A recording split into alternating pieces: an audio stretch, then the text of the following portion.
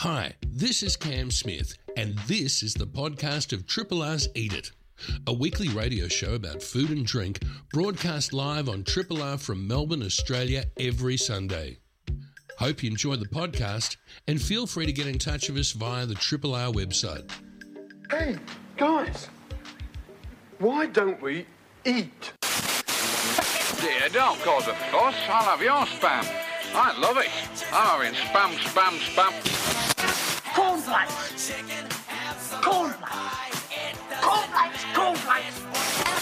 Anyone fancy a pint? Suit you, sir. Spam.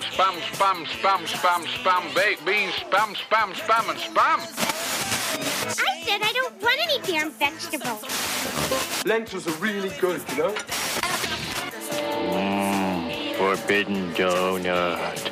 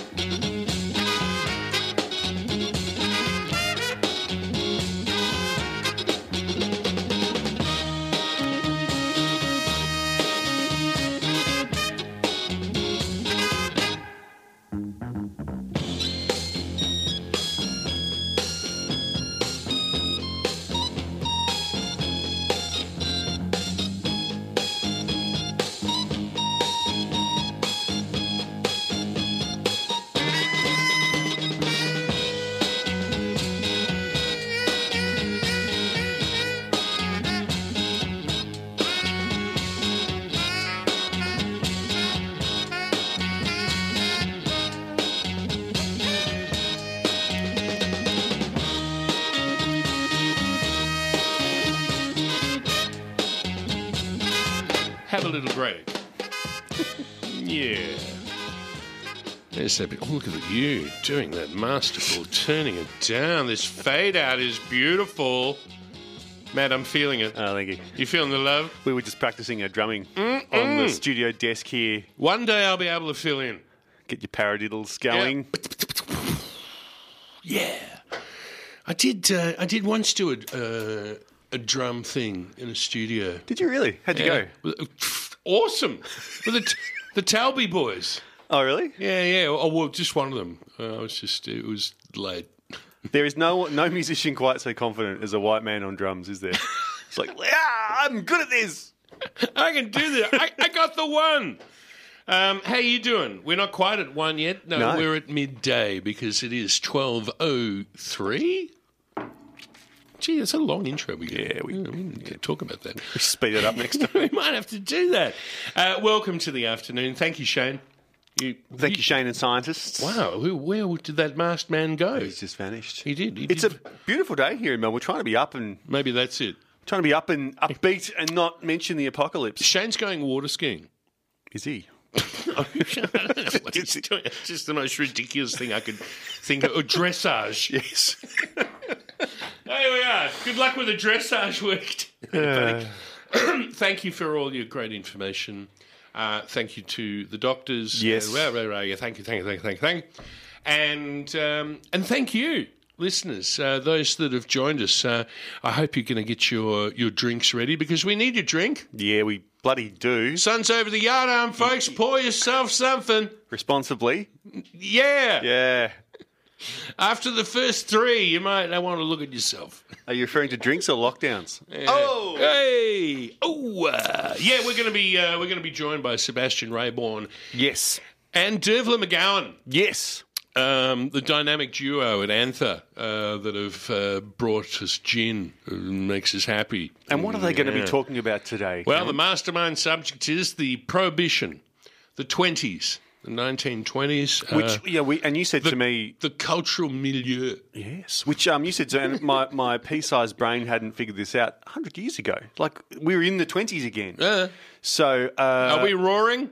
And you also said... Are we roaring yet? 100 years ago, there was a global pandemic. Indeed. So there's a few analogies that we can try and draw on, and we shall. Yeah, there's similarities that we can draw on from history, and Prohibition was, as Herbert Hoover, the president, said, it was a great social experiment.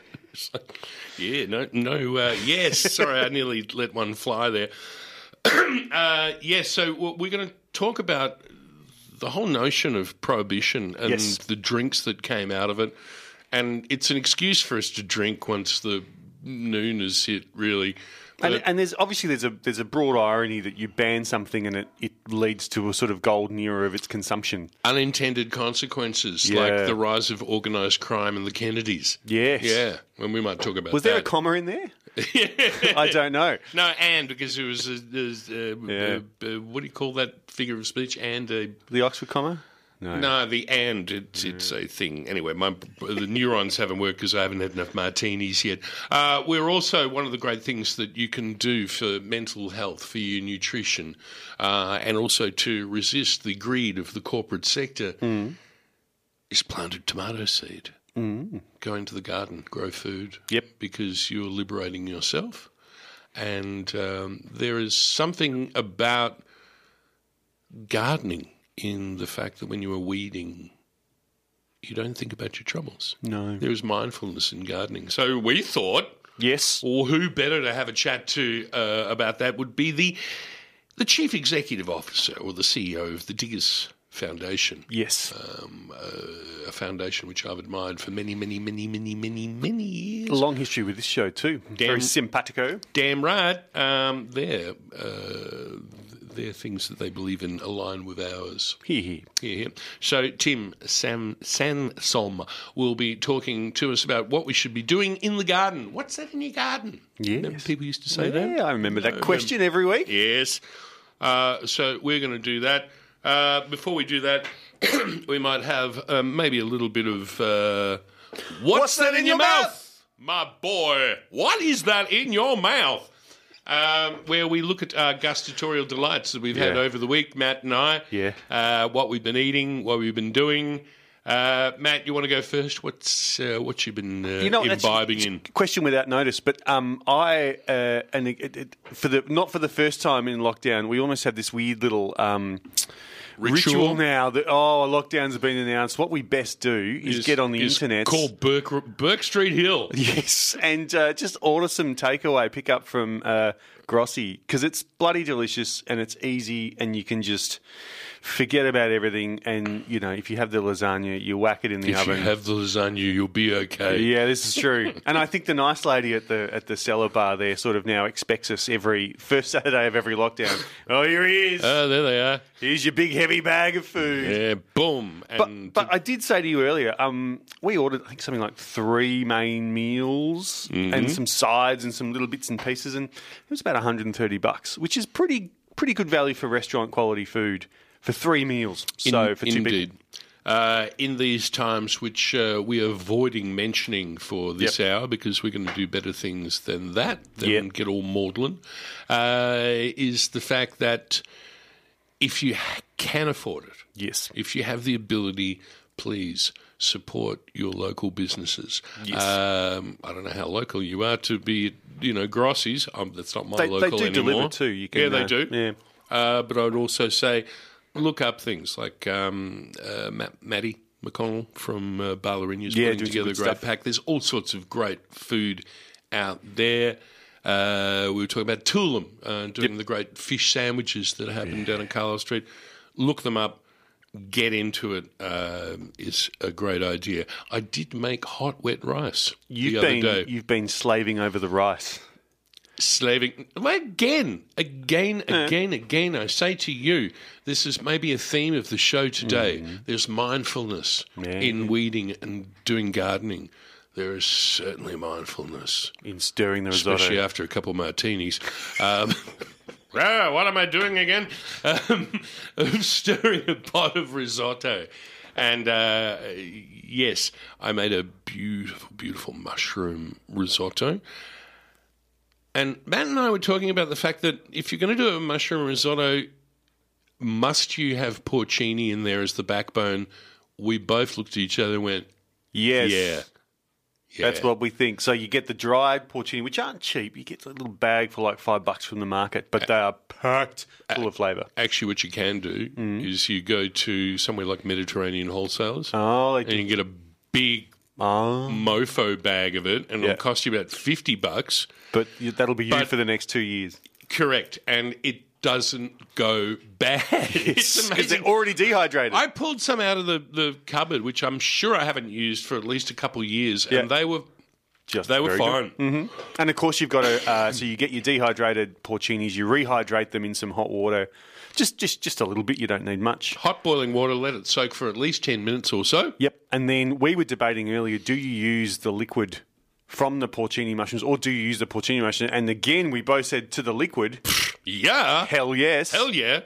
To the solids, maybe not so Divided. much. I whack them in. I chop them up finally and put them in. But I had beautiful portobellos going with them, and they were great. If you haven't made risotto before, well, gosh, you must be pretty much alone on your own desert island. But one thing I would be a strong proponent of, which Matt and I have had a little bit of contra-taunting over the years, is fresh stock is a must. DIY Discuss, Matt. Go on. stock. Yeah, so I've just been far too lazy over the course of my life, and so I just reach sometimes For the brick. sometimes for the Tetra bricks, other times, you know what? What? Just the stock powder.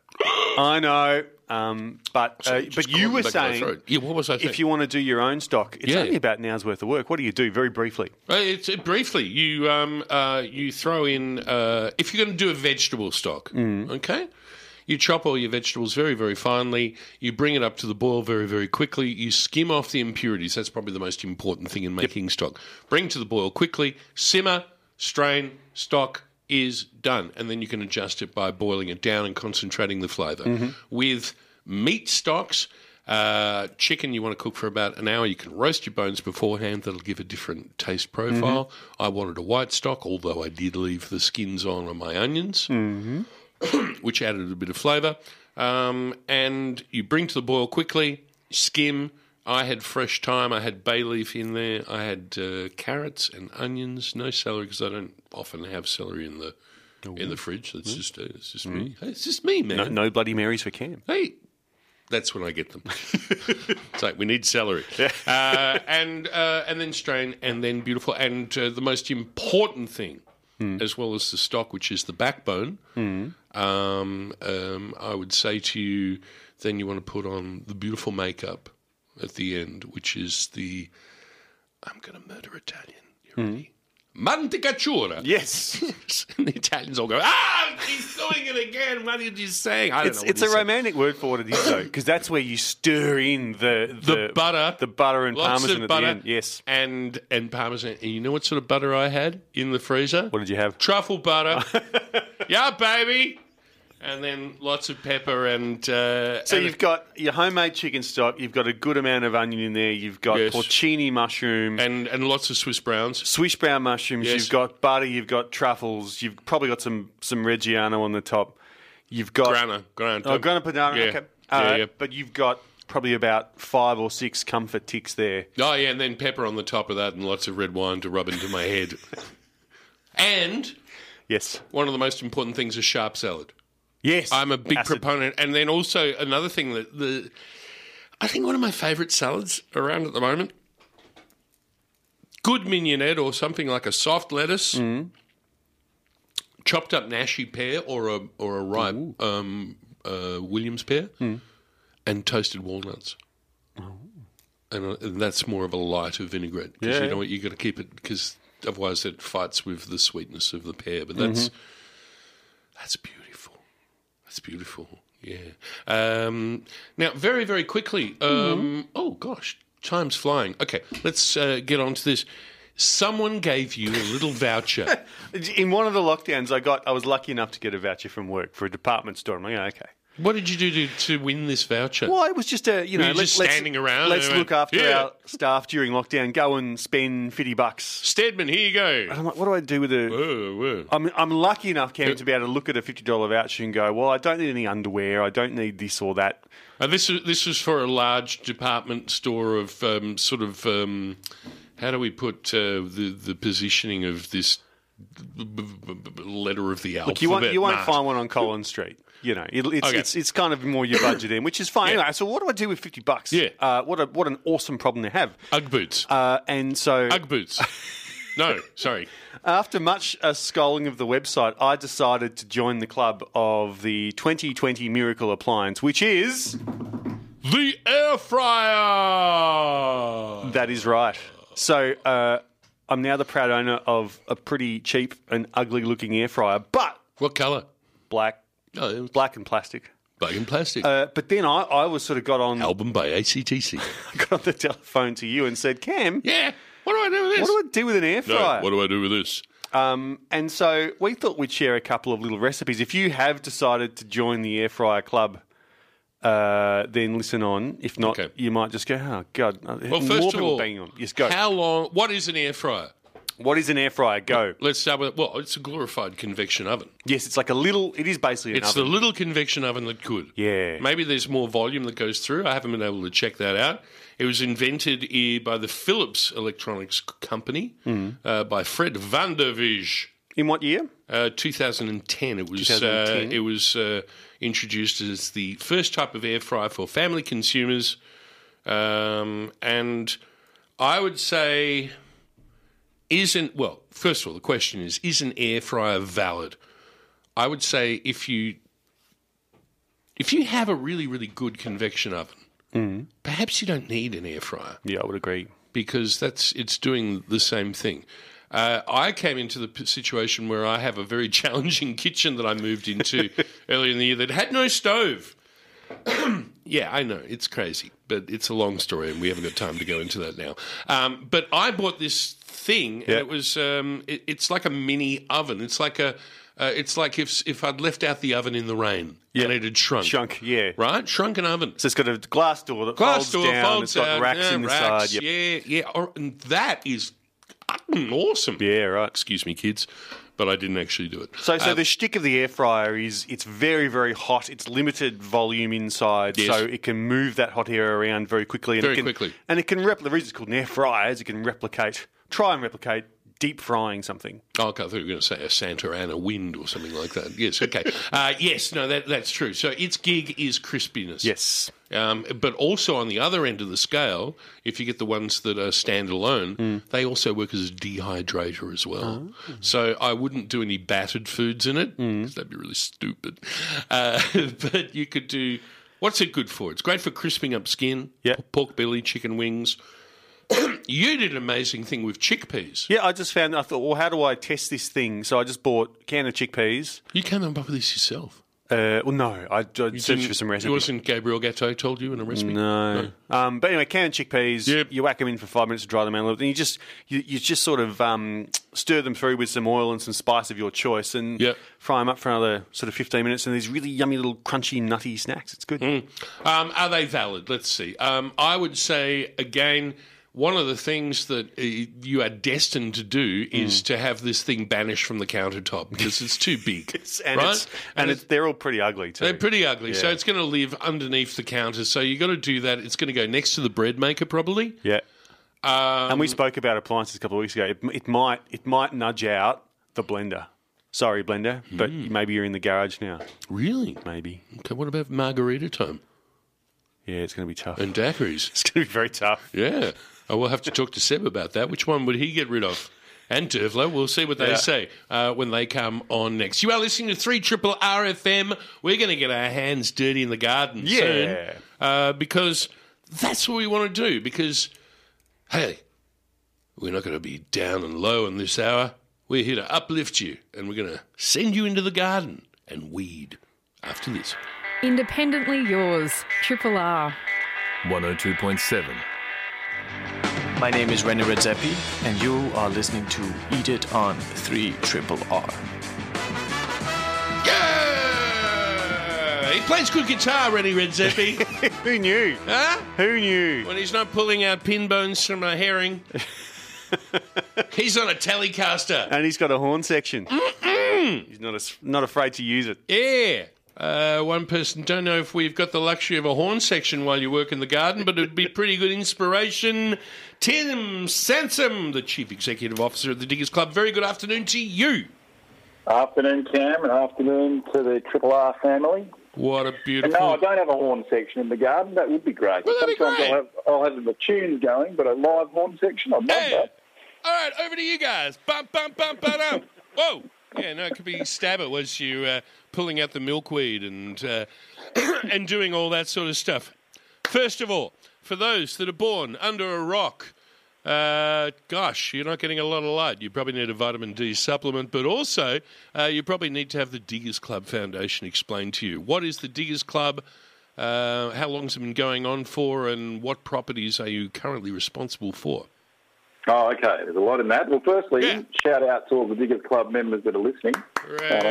I'm sure there's plenty of them in the Triple R fraternity. Oh, yeah.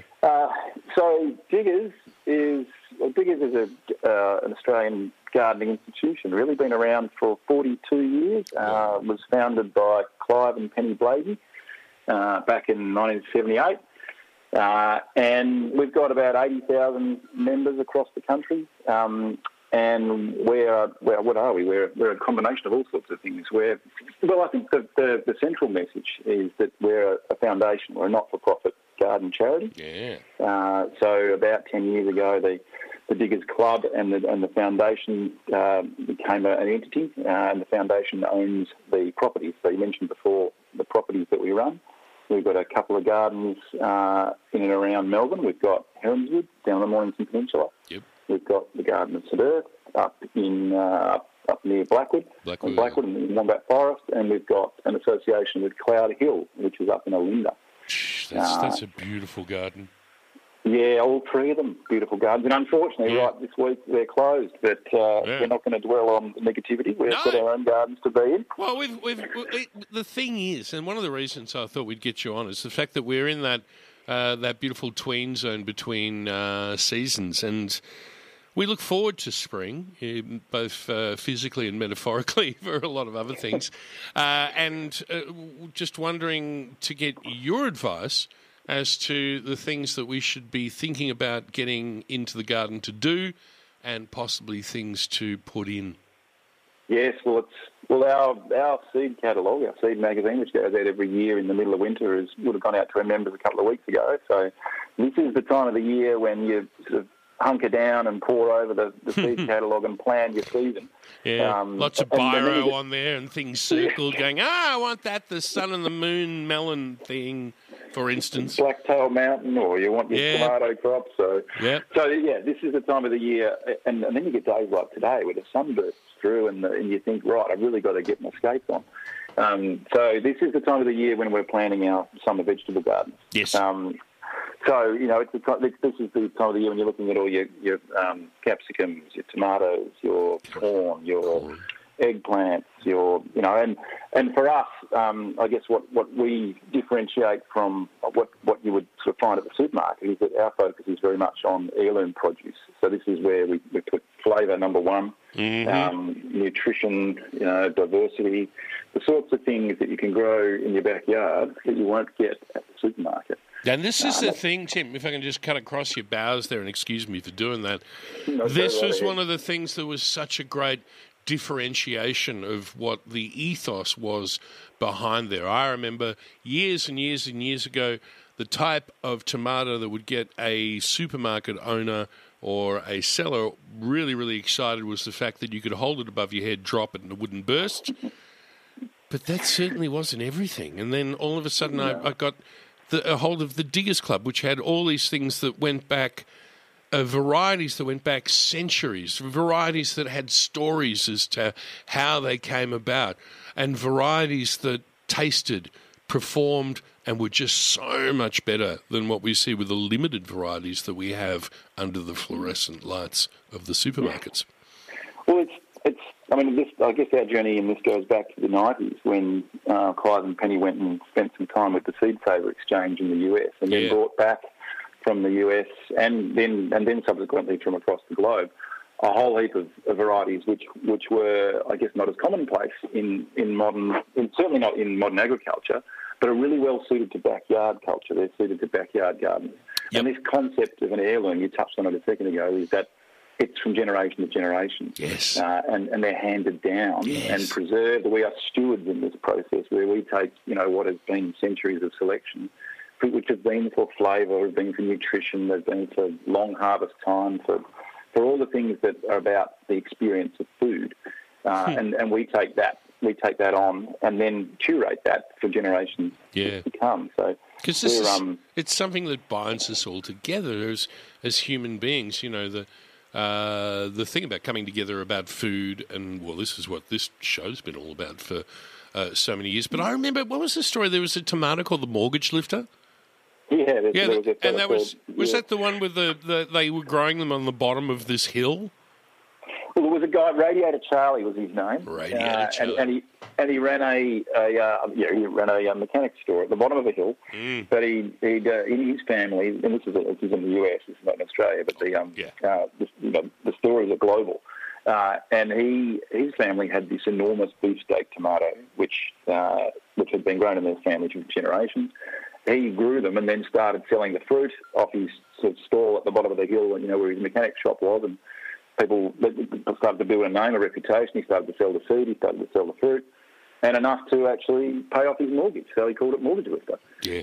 So these are the sorts of, I guess they're social stories as much as anything, aren't they? Yeah, they are. And they're things that bind us in humanity rather than a corporation, which is kind of nice in 2021 too, I think I would have to say. Well, and the point is that if we don't get involved in this, and it comes down to us home gardeners or small-scale farmers, farmers market operators, these sorts of small, localised growers, then a lot of these varieties are lost forever.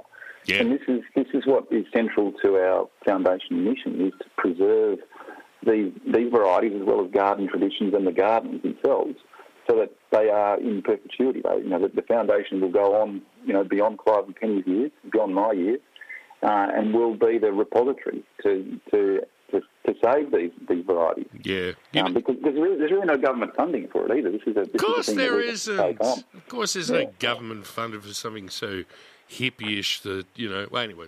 But, here's a case in point, though. I've got this beautiful book at home published by Taschen, and it's a illustrated seed catalogue from a French company. It's a beautiful, beautiful book. What's it called? Vilmorin will be the French company. It's all lots of colour drawings. Oh, the one? Aren't they beautiful? Yeah. And they're all like posters. Yeah, and most of them are all extinct because we've lost them. And we look at this and we see what we've lost, and yet here you guys are seeing what we can keep. Now, Tim, in the limited time that we have, give us your top 5 things to get into the garden right now. Okay, well, it's seed time now, and I'd be going for the things that are... So right now, because we're quite early in the season, sow seed for things that you sow in... So you sow them in a little punnet or a little pot, get them germinated first, and get them going in a controlled environment, maybe a little glass house or a windowsill or something like that. Yep. So these things are... And I'm talking about... We're talking principally around the Melbourne, South Australia, sort of Southern Australia market. Gotcha. So I'd be growing tomatoes, I'd be getting them going, I'd be looking at capsicums, eggplants. And these are the things you can put into your garden. Yes. But I also sort of shout out to people who don't have a big garden, is there are things like sprouts and microgreens that you can grow on your windowsill any time of the year. You can kind of scale it up or down to whatever you've got at home. Yes. So the season is saying, yep, it's time to get on with the summer fruiting crops, and so get them in some punnets and get them going pretty soon. And jump on our website and you'll see the whole range of what's seed to sow now for your region. And when our shops are open again, you can come in and talk to our team about what's best to sow for this time of the year. We've also got, you can get hold of seedlings and those sorts of things as well. But I'd also say that you've also got to start thinking about what comes after that. So think about what vegetable beds you've got, what area you've got. So, right, you get your tomatoes going now and you've got some area ready to go for them. And then in probably, 4 to 6 weeks, you can start to think about the things that you direct sow, like the big seed things like corn and beans, and maybe cucumbers, things like pumpkins, and you can direct sow them into the ground, and then you get a whole lot of them coming together for summer. A whole lot of love bouncing out of the ground. Tim, thank you for Diggers Club. Please send my regards to Clive and Penny. I haven't seen Clive for a while. I will do. I see him regularly. And don't forget, folks, the Diggers Club annual. Is it the annual you call it? The seed annual. The seed annual. Oh, my God. Yep. Such great reading. And I would certainly... It's recommended by Eat It. Are you with me there, Matt? Yes. Yes, we are. Tim, thank you so much for having a chat. We'll have to chat again soon. Love to. Thanks for the call. Thanks, mate. Melbourne's own Triple R. It is 12:37 here on 3 Triple R FM. Eat It is the name of the show. I've got Matt across from me, which is a delight. Oh. And zooming in from Detroit, we have Dervla McGowan and Sebastian Rayborn representing Anther Gin and all things distilled and good. Go. Oh, there we go. And you're ready with the cocktails. And the great thing is that there are a few kids, so long as they're drinking responsibly and you know the right age and things, that are playing along with us as well. And what are we talking about? Well, we thought the 20s, Cam. It's what a moment in time for cocktails. Yeah. And celebration as well. And a great one long party. One long party through the 20s. I was going to murder Armstrong and say one great leap for humanity and humankind. Because when we look back at it, the 1920s was an astounding decade, was it not? Such a huge amount of social change and upheaval. Skirts got shorter, dresses got more beautiful and glitzier. Dancing really opened up. We had jazz. And then, of course, we had Prohibition. Yeah, and perhaps ladies could say unladylike things, which was awesome. Yes, they had jobs. They could have jobs. They could smoke. They could drink. In America, they could vote. That's right. That's when the vote came in, but then along came, as Herbert Hoover described it, as a great social experiment. Oh, and economic experiment. This is very true. Yeah, and it's that thing, you know. We think about this a little bit. You know, a lot of you may not know that, you know, before distilling and working at Anther, running Anther, yes. You know, Derv's background, you know, is medical microbiology, and has got a sort of PhD in that. So, you know, we looked at this whole last couple of years with a certain degree of knowledge, would you say, Derv? Yeah, a bit of philosophical, because I sort of had a good idea of what was happening in the background. I knew that scientists were working their butts off to get the vaccine up and to bring us out of this pandemic, and we've got it, and we're putting it into people's arms now. So we're moving well through this part of the process. And we looked at what happened after the last pandemic, you know, and we thought, should we open a distillery? And we looked back at the 20s and we were like, hell yeah, we should. And especially one where you don't actually have to, shall we say, put down what you have made, your babies. I mean, you can make your babies and sell them direct and get them out when it's talking about gin, yeah? Yes, indeed. Yeah. And you know, the 20s, you know, it was the true golden age of gin and cocktails as well, Cam. You know, like before that, cocktails were brandy, you know, whiskey. Yes, you know, they were really sort of different space. And the 20s, and it was partly Prohibition. So you had all these American bartenders, their jobs became outlawed. You know, they went all around the whole planet. They went everywhere, to Italy and London and Australia. Yes. You know, and they brought with them this cocktail knowledge. But what they didn't bring with them was American whiskey, because the distilleries had been shut down. Yeah. You know, so you see this incredible sort of resurgence of gin because it was available, you know, and it became...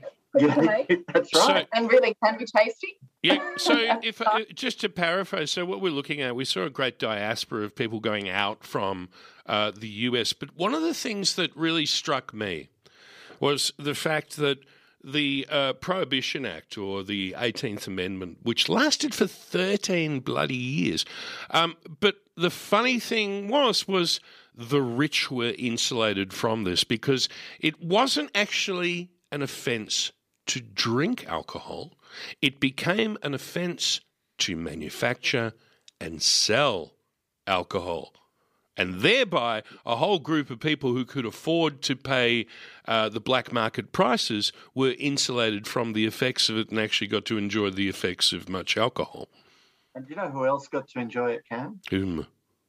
Chicago. Chicago never went dry. Well, of course not. They had Al Capone making sure that everything was running, wasn't it?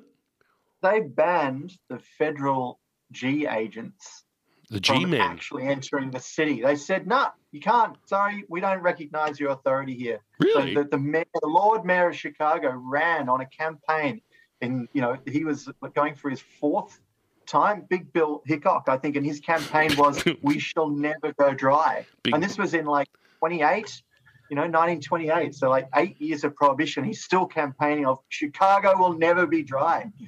So as much as we see it as this nationwide movement, there were definitely outliers. And Chicago, that was all the booze coming out of the north. Most of the European and English distilleries sold more booze into Canada during Prohibition than Canadians had any hope of ever drinking.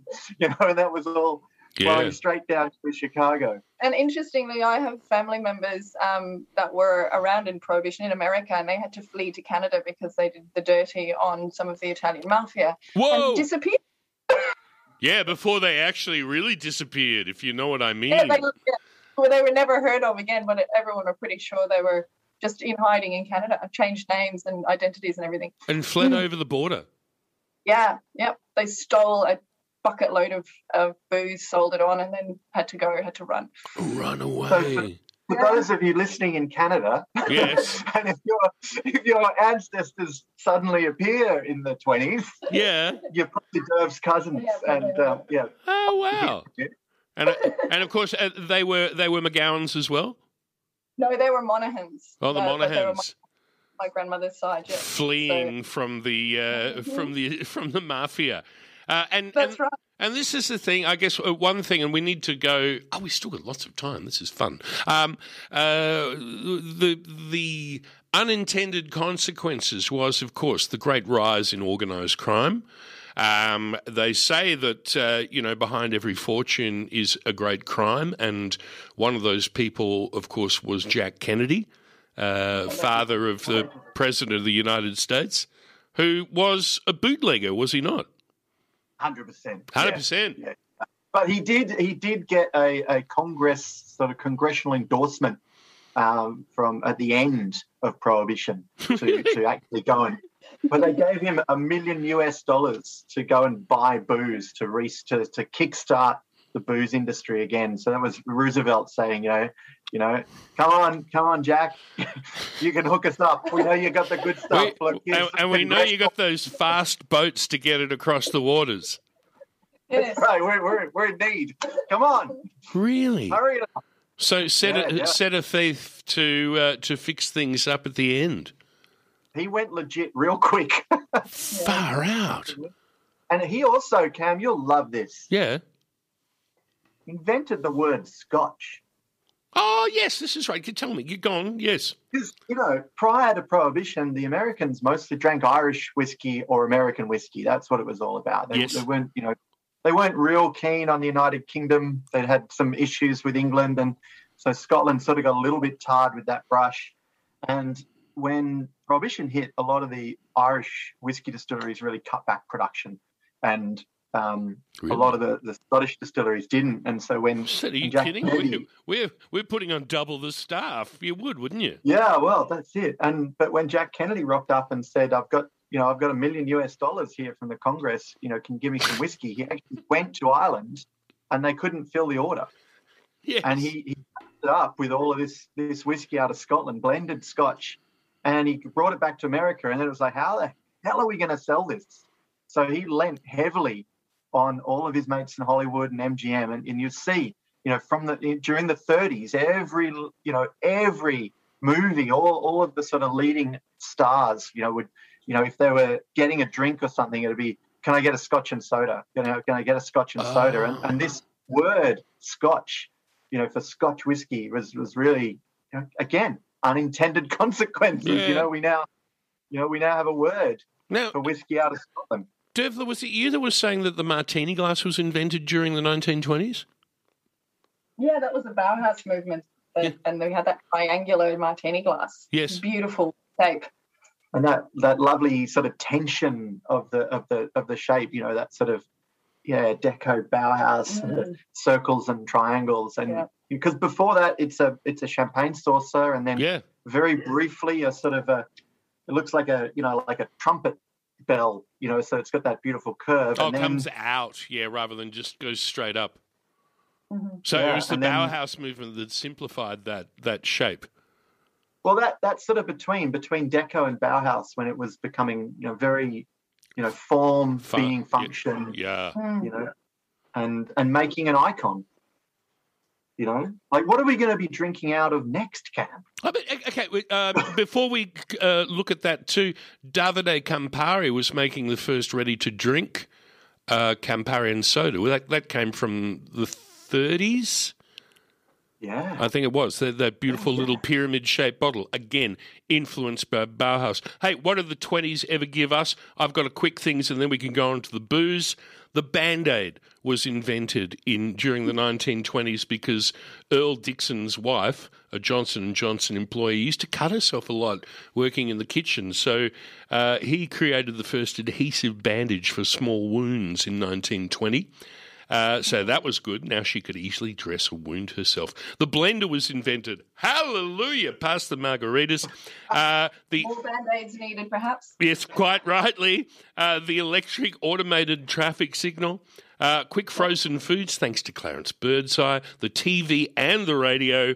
The water skis and the vacuum cleaner, the portable vacuum cleaner. But now let's talk about the great drinks of Prohibition. Yes. Oh, yeah. Well, we're going to come around to a couple of Derv's favourites, but I thought I'd start with a couple that I love. Yes. One of my favourite cocktails of all time is a White Lady. It's gin, fresh lemon and orange liqueur, just shaken. If you look at it, it's clearly a gin margarita. Yes. And the margarita comes out of that era as well. It maybe it's a little bit earlier, but it comes, and that's when Americans fleeing dry America go down to Mexico and bring this cocktail culture down there. So the margarita comes out of this sort of era. Didn't they say the same thing about the Bloody Mary, about people coming south of the border, and possibly that was where it was? Because a lot of Hollywood stars, the people with the money, were able to flee over the border and get loaded, and then come back. And that was, there was adverts for Cuba that just were paid for by the large liquor companies. And basically they had posters up at the airports. And more organised crime. Oh, my God, yeah. Oh, my God, yeah. Dervla, what's your favourite from the era? Actually, can't.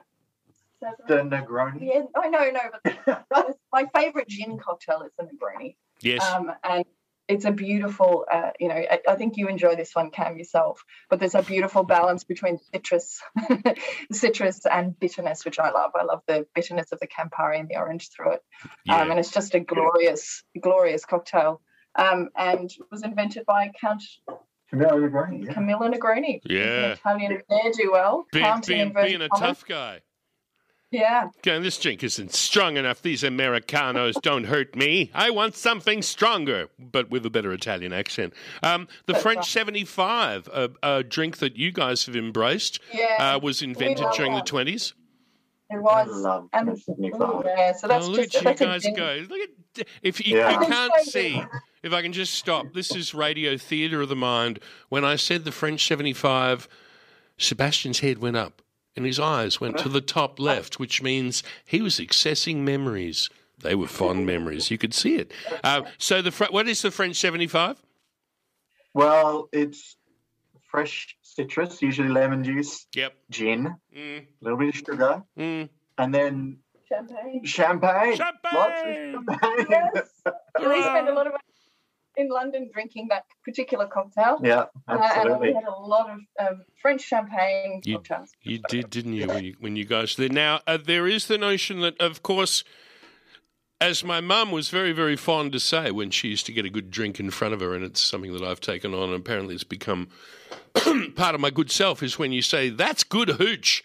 And there was a lot of good hooch around, and maybe that was because Jack Kennedy was bringing it in fast boats over the border, but there was a lot of really deadly, bad gin around. And a lot of these drinks were made to cover them up. I'm going to give two that you might want to discuss.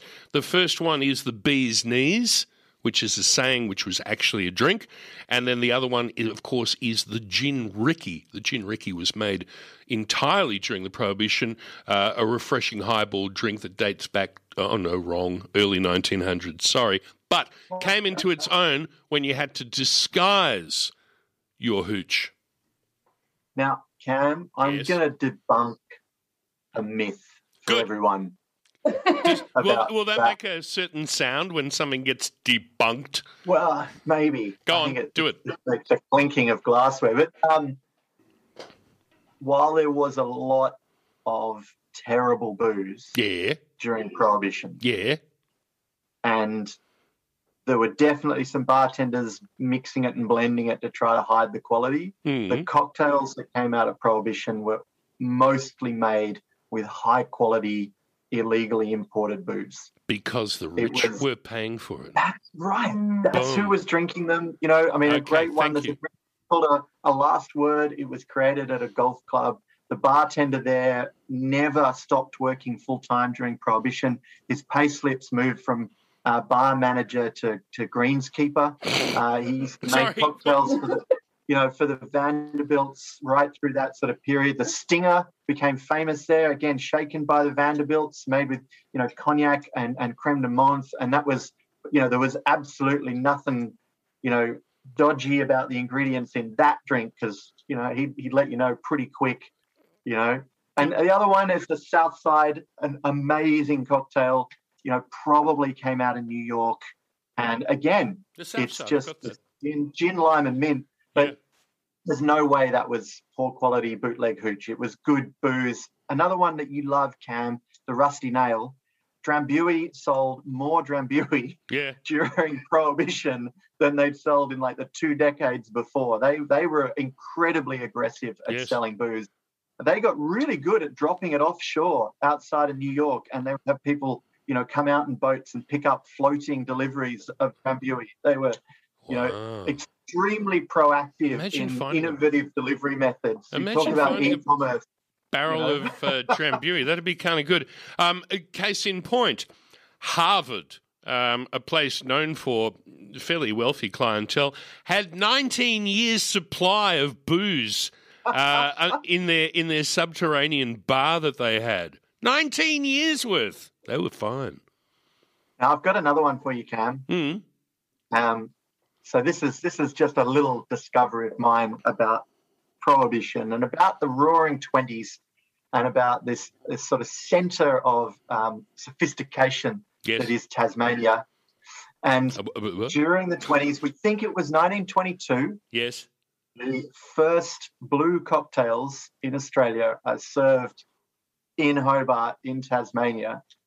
And for whatever reason, the bar they were served at has not been recorded in newspaper articles. But the fact that blue cocktails had arrived from Paris to Hobart in 1922 and were written about extensively. So, these would have been served up in a martini glass. They would have probably been, it might have been gin, whiskey. We're not really sure. Probably with a little bit of citrus, served blue. Yeah. And they came out of Paris at a bar called Henry's Bar in Paris. Yes. And it was Charlie, who was one of the famous bartenders in Paris at the time. I haven't been able to find who Charlie was, other than he was the first one to be famous for serving blue drinks. And they make their way incredibly quickly to Hobart, and from there, the rest of Australia. So not only did the 20s give us vacuum cleaners, they gave us blue cocktails. Blue cocktails in the form of Curacao? Yeah, blue Curacao. I mean, Bowles Liqueur Company, they maintain that they created blue Curacao way back in the 1800s, but it has been fairly accurately discovered that the list of liqueurs that they had for sale were somewhat aspirational. They were in a competition with another liqueur company to have the most number of flavours, and they found out that maybe 20% of the flavours they published as available never existed. And we think blue curacao is probably in that mix because blue cocktails don't. It's not like no one uses blue curacao for another 50 years. So it was like, was it real? You know, if blue curacao exists in Holland but no one sees it drink, is it really there? Is it really? It's like the tree that falls in the forest. I seem to remember a thing called a flaming Lamborghini, and I'm still trying to remember if I remember those or not, or whether that's just a figment of my imagination. We have 2 minutes left. Again, if just reiterate again, Dervla McGowan, your favourite cocktail from the Prohibition time again? Mine? Yes. I would like to talk about Champagne Towers because I think that that's the funnest thing that happened in the 20s. We will give you have 30 seconds. So the thing I love about them, and that, you know, they were right throughout hotels and you know, in all those speakeasies throughout you know, Prohibition. But the thing I love most about them is you build it, you start pouring it, and it goes through. And if it's a success and everything works out really well, that's amazing. But if it absolutely falls to pieces and shatters everywhere, that is also amazing. So catastrophe and a win, they're both a win. And also one of the most glorious things, if you talk about conspicuous consumption, a Champagne Tower has got to be it, eh? Seb? Just love it. Yeah, absolutely. That's champagne is our 20s spirit animal, I think, for the 2020s. That's our goal. Well, it was an amazing era, and the fact is, and the reason we wanted to say it today was that it came after a terrible time in our history, one of the greatest industrial wars we've seen up to that time, World War I, and of course a 3-year pandemic, which Dervla, as a microbiologist, you know about. Yeah. Damn right. And it's we're well down the chute of getting through it and getting it done. We are indeed. Thank you so much for joining us. Folks, I hope you enjoyed that drinking along. Matt. Cameron. You rock. You do. Oh, my God, you do. Still here or on next. And we're going to get out just in time for them. Yeah. Thanks for joining us. Thanks again for joining us. See you later, you wonderful people. Love you all. See you next week. Bye-bye. Hi, this is Cam Smith, and you've been listening to the podcast of Triple R's Eat It, a weekly radio show about food and drink, broadcast live on Triple R from Melbourne, Australia, every Sunday. Hope you enjoyed the podcast, and feel free to get in touch with us via the Triple R website.